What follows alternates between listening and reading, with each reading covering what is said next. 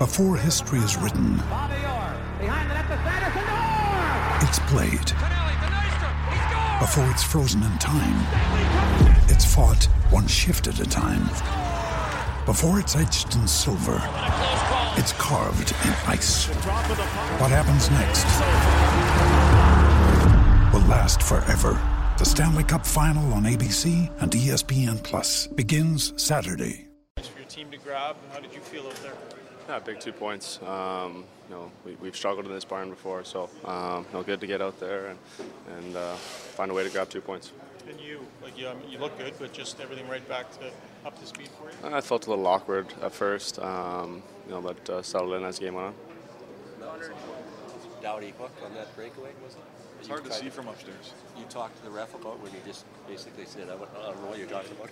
Yeah, no, I thought it was a hook. He didn't, but it's a fast game, and these things happen. Maybe I was losing the puck a bit. I'm not sure, but he obviously didn't feel that way. So that's the way it goes, and we talked about it, and yeah.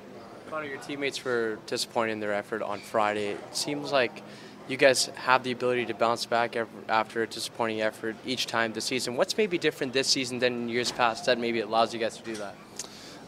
We just get back to working. And there's no frustration from game to game. It's just everyone comes and is ready to work if things don't go our way the game before. So I thought we did that tonight. Is that the hard part? Your leg getting your wind and stuff back when you haven't played in a couple of weeks? It's kind of all of it. Timing, getting your legs. I think timing's the main thing. The game can feel a little bit weird when you've been sitting out for a bit. Kind of settled in, like I said, as we went on. Timing pretty good on the deke on your 2-on-1 with Sam. Yeah. Sam says he figured you were going all the way. He wasn't getting. Yeah, well, why Doughty just went and stood with him, so he kind of just gave me a little bit of a breakaway. We had 2 or 3 2-on-1s that kind of worked out the exact same way right before that. So I kind of thought that he might just go and stand with Sam, and it just gave me a chance to make a move. So Mike Green comes in. What does that player do for this team, and what does it do for the team that the GM's out acquiring players this time of year? That's exciting. I've definitely been on the other side where you're losing friends and to trade and all that. So it's nice to be on the other side where you're acquiring guys and trying to make a push. So I think Green's a great player. He's a veteran guy. He's been around a long time and moves the puck really well. I'm really looking forward to having him come and join. Losing some friends at trade deadline. Does this say something about you and the team just pushing forward?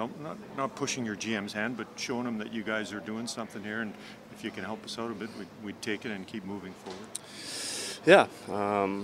I think we've put ourselves in a position where he can go out and get guys and give us an opportunity to keep moving forward and keep pushing towards not only a playoff spot but playoff run, and that's exciting.